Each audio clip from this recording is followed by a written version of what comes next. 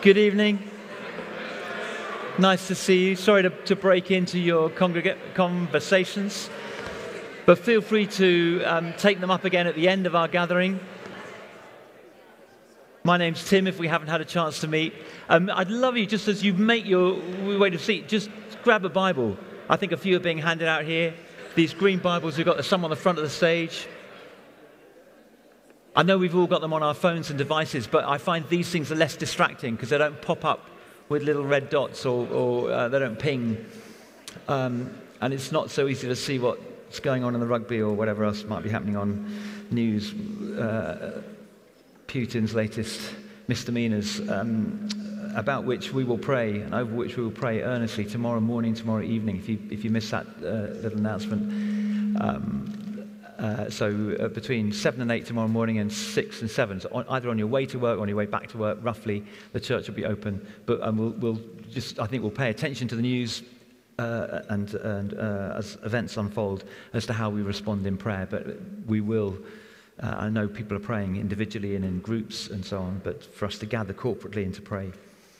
I may not apologize. I'm going to read the whole story that we've been sitting in, the story of the father, the running father. You might have it headed here as the lost son, but hopefully as we've been unpacking this, you'll see that we're actually talking about a man. There was a man, Jesus says, verse 11. And I'm going to read the whole story. I'm going to just focus on the elements of the father today and how we can have his compassion, his ability, his strength, his inner reserve to offer forgiveness to his son who has wronged him so much, and how we might express that same kind of compassion and love, reaching out to the other. So that's a challenge for us because none of us find it easy. So that's what we're looking to go. But I just think we take Scripture seriously here. So I'm going to read the whole story. I'd love you to follow it with me. So chapter 15 of Luke, page 990 in the green Bibles. I'm going to go from verse 11. Jesus continued, "There was a man who had 2 sons, and the younger one said to his father, 'Father, give me my share of the estate.' So he divided his property between them. And not long after that, the younger son got together all he had, set off for a distant country, and there squandered his wealth in wild living. After he'd spent everything, there was a severe famine in that whole country, and he began to be in need. So he went and hired himself out to a citizen of that country, who sent him to his fields to feed pigs. He longed to fill his stomach with the pods that the pigs were eating, but no one gave him anything. When he came to his senses, he said, 'How many of my father's hired servants have food to spare? And here I am starving to death. I will set out and go back to my father and say to him, Father, I have sinned against heaven and against you. I am no longer worthy to be called your son. Make me like one of your hired servants.' So he got up and went to his father. But while he was still a long way off, his father saw him and was filled with compassion for him. He ran to his son, threw his arms around him, and kissed him. The son said to him, 'Father, I have sinned against heaven and against you. I am no longer worthy to be called your son.' But the father said to his servants, 'Quick, bring the best robe and put it on him. Put a ring on his finger and sandals on his feet. Bring the fattened calf and kill it. Let's have a feast and celebrate. For this son of mine was dead and is alive again. He was lost and is found.' So they began to celebrate. Meanwhile, the elder son was in the field, and when he came near the house, he heard music and dancing. So he called one of the servants and asked him what was going on. 'Your brother has come,' he replied, 'and your father has killed the fattened calf because he has him back safe and sound.' The elder brother became angry and refused to go in. So his father went out and pleaded with him. But he answered his father, 'Look, all these years I've been slaving for you and never disobeyed your orders. Yet you never gave me even a young goat so I could celebrate with my friends. But when this son of yours, who squandered your property with prostitutes, comes home, you kill the fattened calf for him.' son. The father said, you are always with me, and everything I have is yours. But we had to celebrate and be glad, because this brother of yours was dead and is alive again, was lost and is found.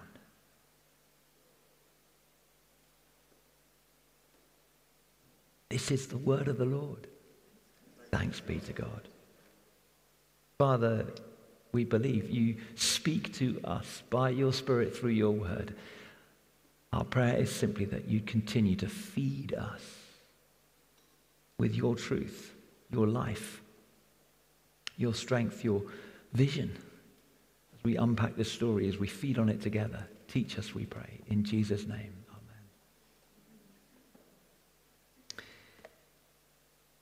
We've done a great bit of work. Will is just the research to debunk the myth that this is about, as our Bibles say here, the lost son, or the prodigal son. Just, if you don't mind, quick show of hands. Just no shame if you've never heard this story before. It's absolutely, I'm just delighted to be able to read the story to you for the first time. It's an amazing story. I've read it a few times. When I first encountered it, I came across it as the prodigal son. So still the focus on the son, not the father, even though Jesus says, he starts the story, that it's a story about a man. He happened to have two sons. The two sons are throwing light onto the man, so we understand he's a father. This is a story about the father, the running father. But I used to know of this story as, and I've kind of always known this story as the prodigal son. Just quick show of hands as if that's, just so I can, okay, I'm connecting with the room. That's pretty much on the link. You probably can't see that. It was 90% show of hands in the room. The prodigal son. Prodigal it's an old English word that means extravagant or kind of wasteful, kind of over the top. And so it's easy to see how we read the story and think, oh yeah, okay, who in the story has been extravagant or over the top or wasteful, almost just going over and above what's. Well, obviously the younger son, he's got all his property, or his father's property. He gets together all he has, and he spends it all. It's all gone. That's so prodigal. That's so wasteful. That's so extravagant. So obviously this is a story about the prodigal son. No. It's actually Tim Keller who helped to open my eyes. He used to be the leader of the Redeemer Presbyterian Church in New York City. Grew amazing church. He's written a book, a kind of commentary, if you like, on this story, and he entitled it "Prodigal God." Prodigal God, and because he sees the story of the prodigal descriptor applies not to the younger son, but to and his wasting money and resources. No, the prodigal element, the wasteful, extravagant element of the story applies to the father's love and compassion. Jesus is telling us this story to give us fresh insight into the extraordinary, over-the-top love of the father for his sons, as in his children, sons and daughters, that they would come home and know the full experience of what it is to live in the Father's house. That's the point of the story. With the younger son, as we just rehearsed this, he's wronged the father socially. He's brought shame on the father. He's wronged the father financially. He's wasted all his money. So when he comes back, he wants to make amends. When he comes to his senses, he wants to make good the ways in which he's wronged the father socially, bringing shame on the family. Will's outlined that really powerfully in his previous talks. Do get them, download them, listen to them. So when the son comes back, he says, I'm no longer worthy to be called your son. I recognize the shame I brought. I want to make good. I recognize I no longer deserve to be called a son. So he's wanting to make amends socially, but he's also wanting to make amends financially, where he's wasted his father's property. So he comes and says, I don't deserve to just derive benefit and blessing from your generosity. Make me like one of your hired men. I'll pay back what I owe. You hire me on and I'll work. I'll serve you. So he's wanting to make retribution socially and financially. The father won't have it. The father won't, in the story, he won't let the younger son pay the debt that he's longing to pay, socially and financially. Before the Son, even before the Son makes his kind of groveling speech, the Father runs to him. Before he said a word, he sees him long way off, and he runs to him.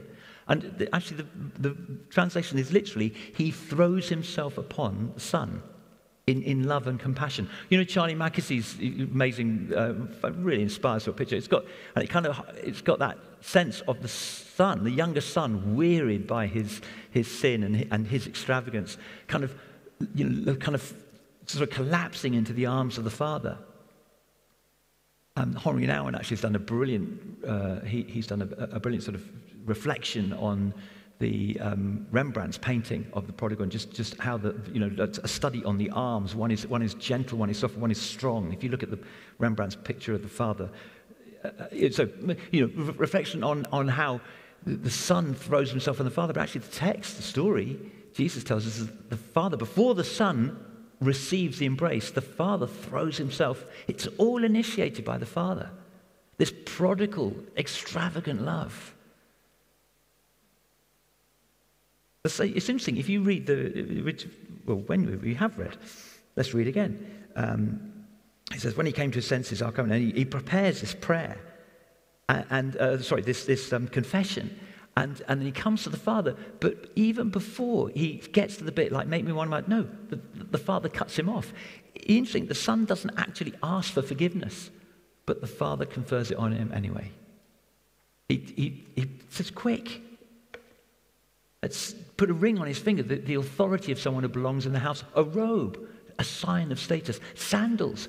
The slaves were barefoot in the household.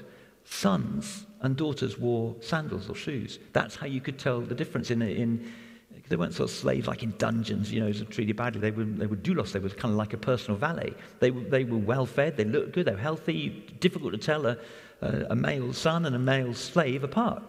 So how could you? Well, the son was shod, he had shoes, and the slaves were always barefoot. So put sandals on his feet. In other words, in every respect, this son of mine is a son. And not only that, not only sort of, welcome home, it's sort of business as usual. No, let me show you the full extent of what it is to be at home. Let's get the fattened calf. By the way, it was the best robe. Did you notice that? Not just any old robe. It's a bit smelly, needs a wash. Don't waste a nice robe on him. No, the best robe, extravagant, prodigal. Let's get the fattened calf. This is a family heirloom. This is kind of, we saved this for a very special occasion. Bring it out. Let's celebrate. This is the heart of the Father, prodigal God, extravagant in his love towards the Son. Just a little aside, it's kind of quite a good test for us as sons and daughters of God, as Christian people living out the truth of who we are in such a way that other people, not just so that we feel good, it's not all about us, it's so that we can demonstrate to others what it is to live in the Father's house. We're well fed with the feast of the fattened calf. So we go out and go, wow, they look well fed. Where'd you get that from? Oh, come to my Father's house. This drives us to be missional. Our series is going to end with an exhortation to take this prodigal love of the Father out. But one of the ways in which we can test the extent to which we understand our sonship, our daughtership, we understand that we're children of God, is the extent to which we can mirror what the Father does, that we can love in the way that he does, that we can be prodigal in our compassion, love, and forgiveness. It's not easy. It's never easy. This is how we grow, through the test of being able to practice forgiveness. Let me just, Keller's really good on this, at unpacking the anatomy of forgiveness. And since we forgive us our sins, it's good to pray it. Or it's literally forgive us our debts as we forgive those indebted to us. Forgive us our debts. Forgiveness and indebtedness. Basically, whenever we are wronged, and by the way, we live in a world where we will always be wronged, and because of the flesh in us, we will wrong others from time to time. Whenever an offense has been committed, whenever there's a wrong, and we're on the receiving end of that, in some way, people have taken from us. They've They've stolen from us. It might be literally, they've taken your property. The son squandering the father's property. More likely, it's going to be in sort of psychological or sociological ways. They've maybe undermined us or ignored us or slurred us in some way. They've undermined the sense of worth or self that we have, maybe through gossip or backbiting or bitching. They've sort of, they've brought us down. They've robbed something of who we're, taken something of who we understand ourselves. And we can feel that there's a cost, a debt. And that debt always has to be paid, either by the person who's taken, they pay back, or by us as we absorb it, as we take the hit. This is, if you like, what Keller points out as the anatomy of forgiveness. Now, the natural response, and in many ways the understandable response, is for us to say, right, I'll get you back. You've taken from me, so I'll take from you. Someone sort of slighted our name at work, just undermined us at work. So we go on a campaign to slice their reputation to pieces. If they take from us, we look to take back from them. But forgiveness operates when we volunteer to absorb the pain. When we choose to pay the debt ourselves. When, if you like, we take the hit. You think of the father, and if we're honest, I'll speak for myself. When I read the story of the father, I can feel, and I'm a father myself, but it doesn't matter. You don't need to be a parent in order, just in relationship with other people. I can feel a sense of sort of, and it's a weirdly kind of quite comforting sense of when I think of the payback response. The father in the story, while he was still a long way off, he saw him, and he went in his heart, there he is. And he's coming this way. Is he groveling? Yeah, looks like he is. He looks pretty hungry. Typical. I bet he's coming here to ask for even more money. We'll see how that request goes down. Yeah, and I'm going to wait here. You better grovel all the way to my feet. Yeah, and this had better be good. Can't wait to hear what you've got to say for yourself. Yeah, that kind of, I'm just giving articulation to a feeling. You're all very spiritual. Is it just me? Or are you kind of, can we relate to that in some way? Is that kind of thing going, yeah, we kind of, and that, Jesus' audience are expecting that. I think, again, Will has outlined, he's brought so much shame, and the story's carrying on. Well, he's coming back. Whoa, let's see what the Father has to say here. He's going to wallop this guy. He's going to really make him pay.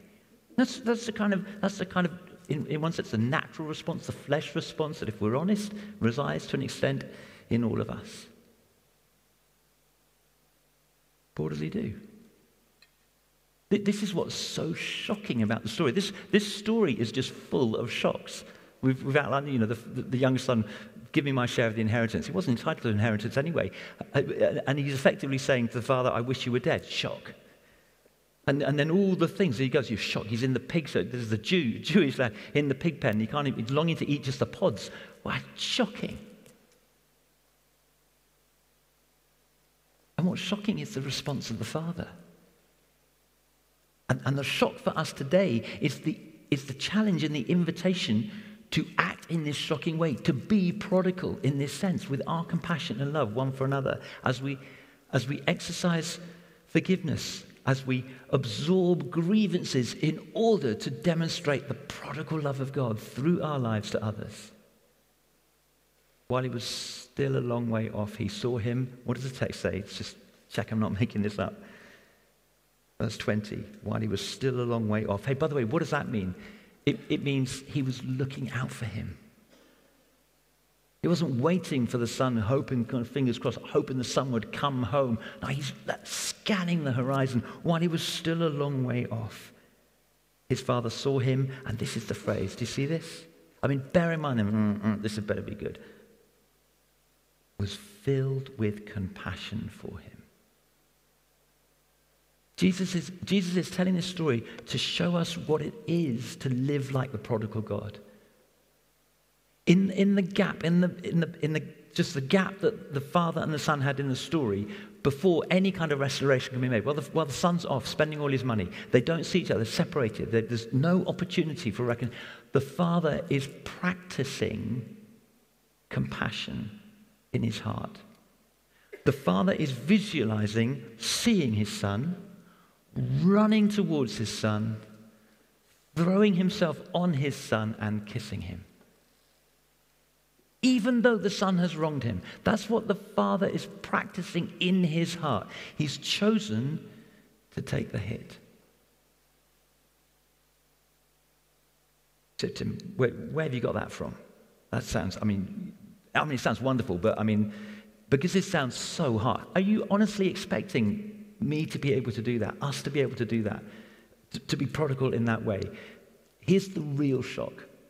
Here's the real shock. And it's hidden because of our English translation. Right back in the story, at the start of the story, verse 12, the younger son said to his father, "Father, give me my share of the estate." And we've heard earlier, haven't we, that in previous talks, that means, like, pay me now what I should have upon your death. So I want you dead now. I wish you were dead. Shocking. And we go, shocking. And then we just read the next line in our English translation, and we la-di-da our way on in the story. So he divided his property between them. And we go, oh yeah, if we want to pause and imagine that, we imagine a sort of doting old father going, oh, okay. And he reaches in his pocket for his wallet and opens up his wallet, a few notes. Okay, well, I have 2 sons, okay. Well, there's some for you and there's some for you. Off you go.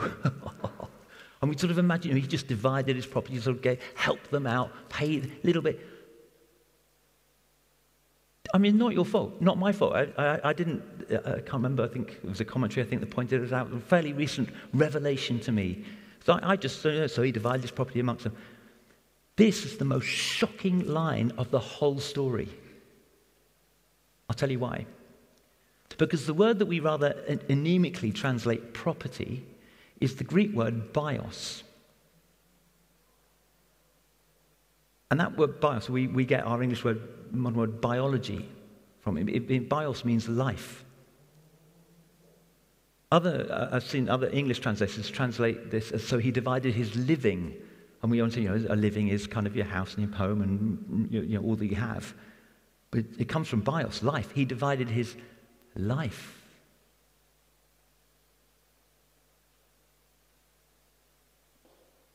Father, give me my share of the estate. Shocking. Jesus' audience, the contemporary audience, they then hear the next line. So the father, to this outrageous son, the father colludes with the request. Not only that, he rips himself in two.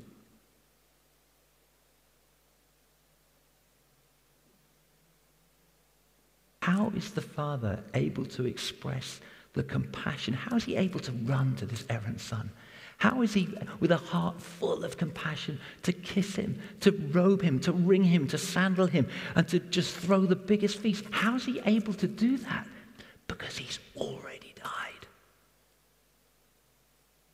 This isn't about him. He's already ripped himself in two. And don't forget, this is just a story. This father doesn't actually exist.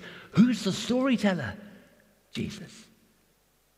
What is Jesus communicating to his hearers? What's he communicating to us about how the gospel works, about how to come home? He's telling us, if we listen carefully and read between the lines, he's telling us that someone has already paid the ultimate price. They ripped their lives in half. The debt has already been paid, so that, debt paid, you can come home.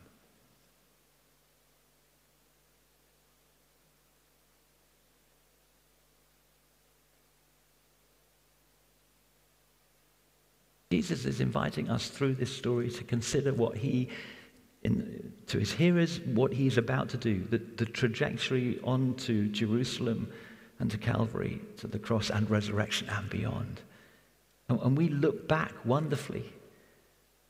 And we say to ourselves, this kind of compassion feels like it's quite risky to offer, this ability to swallow costs, to swallow grievances in order to allow relationship to flourish, in order that an expression of kingdom amongst the way in which we live and work amongst each other.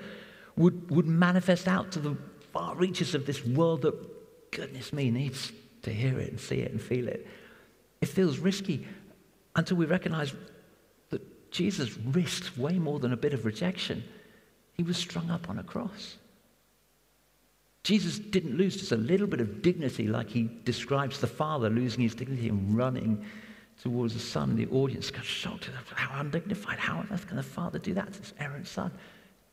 Jesus is stripped naked. We've put a modest loincloth on all the sort of statues of him. He was naked. It's Victorian sensibility that puts the loincloth on him.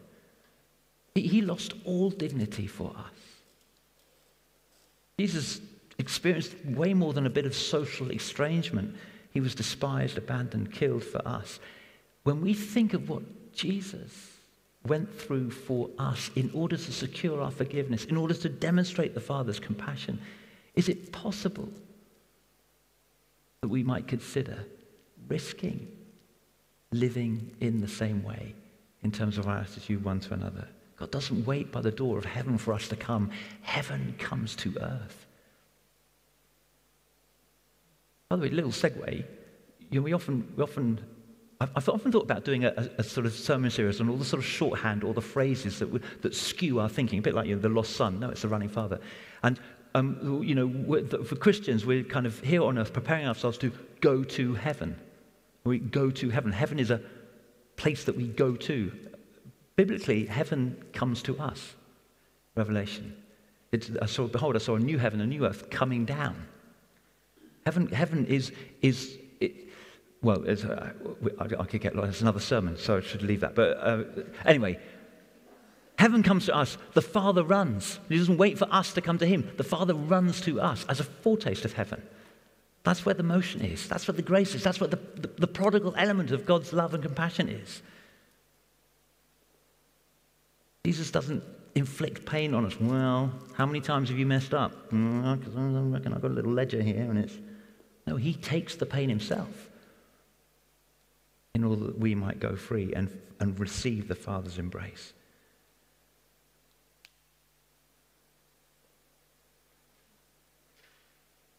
Repentance, turning around, seeking the Father's forgiveness as we do corporately through that prayer. Forgive us our sins. It is more than kind of regretting some of the things we've done wrong. That's the sort of heart attitude, the mindset of someone who thinks they are a lost son, or better not get lost, better play safe. Kind of, did I get away with this? My body wants to tighten up with that kind of mindset of Christian living. Just not risking. No. Repentance comes when it's not just the things I've done wrong, but I've sinned against heaven. Beautiful kind of prayer of that younger son. I've sinned against heaven and against you. Because the ruptured relationship there, it impacts the relationship there. It's not just I've broken God's rules, I've broken God's heart. And I realize I'm no longer worthy to be called your son. Technically correct, yeah, you are no longer worthy to be called a son. We, because of our sin, no longer worthy to be called God's son. And yet Jesus teaches us through the story, the prodigal love of God is that being true. He's ripped his life open so that we can walk into the feast. We can know his embrace, his love.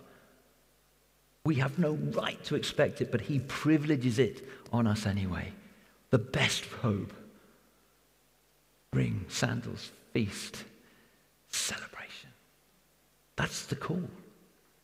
That's what we fully anticipate. We don't experience it now. We have a foretaste now by the Spirit of what one day will be completely ours.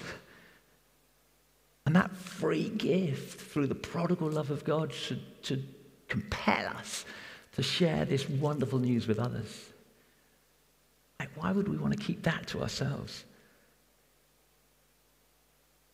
You hear what the Father says, this prodigal Father, this prodigal God, to the older brother, complaining, I've been slaving for you. He said, my son, have you missed it? You haven't seen it?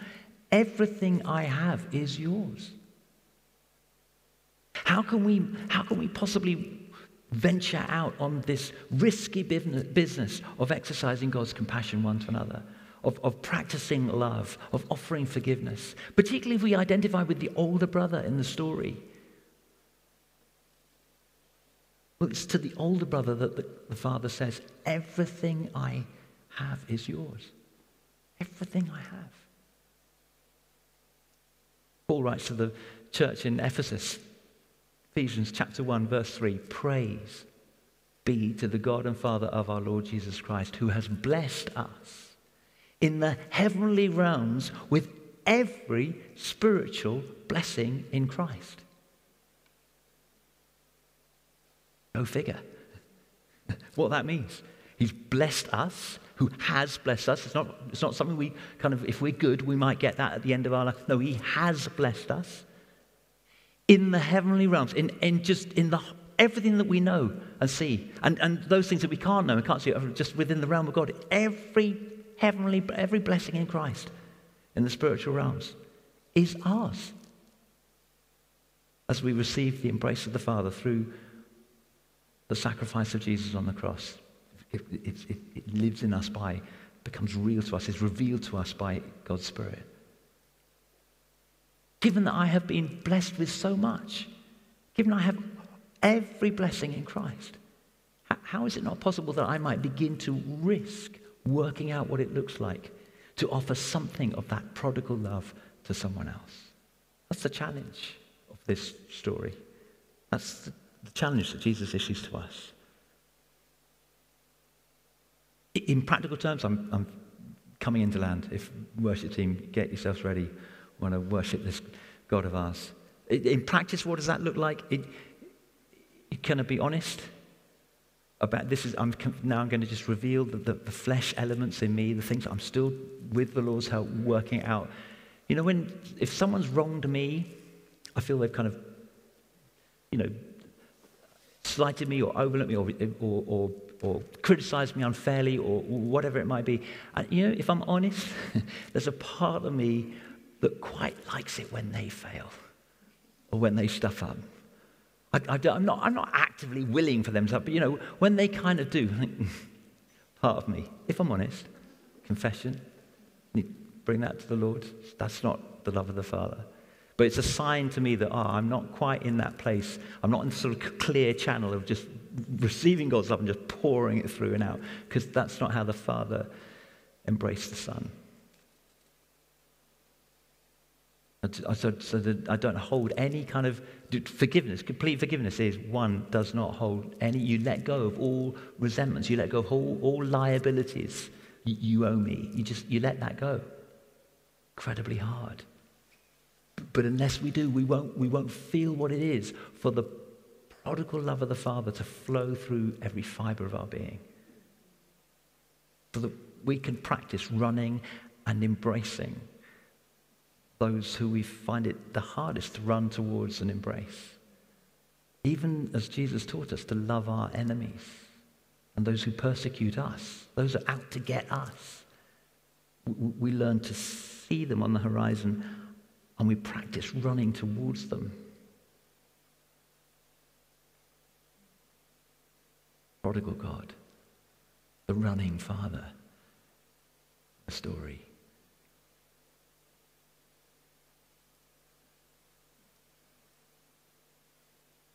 Why don't we stand together?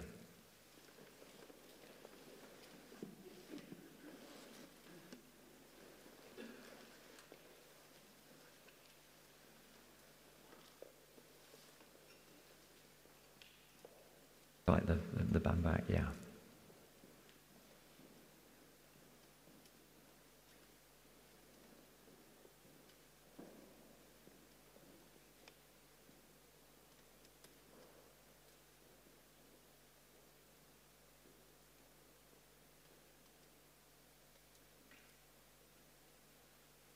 Just hold this space a moment.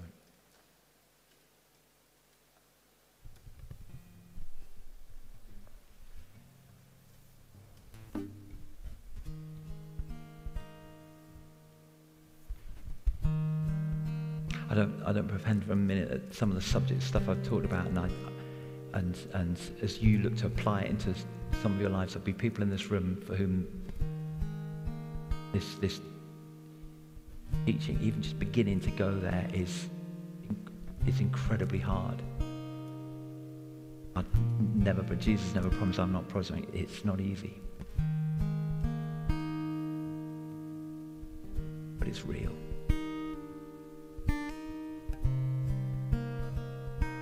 Maybe this is where we truly engage, where we come to the end of ourselves.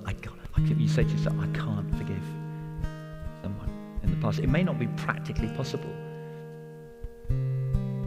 Maybe they're no longer alive. People who've taken from you. You don't know where they are. You really just sort of think, well, thank goodness I won't ever see them again. And yet you know there's this weight, there's this burden, there's this debt. In a sense, maybe the Lord is calling you to tap into his prodigal love and compassion, as he's expressed it for you and for us. So in receiving it, you begin to position yourself to be in a place to be prepared to offer it to others.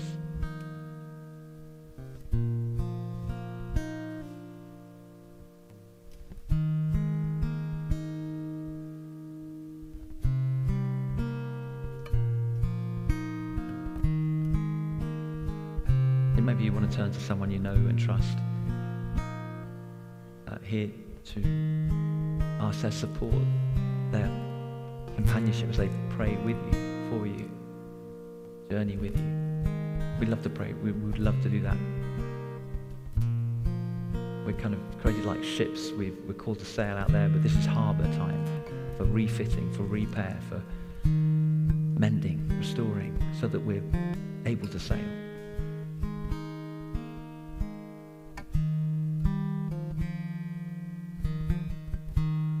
Others, as we're going to sing in just a minute, by way of response to this prodigal God, it may be that you just again recalibrate the sort of deep center of your life. Just embrace again just how much he loves you.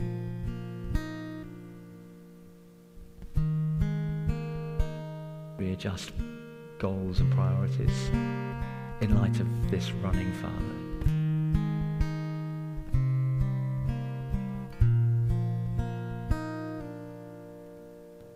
But let's pray with one another and for one another. Let's worship. Let's respond to this prodigal God.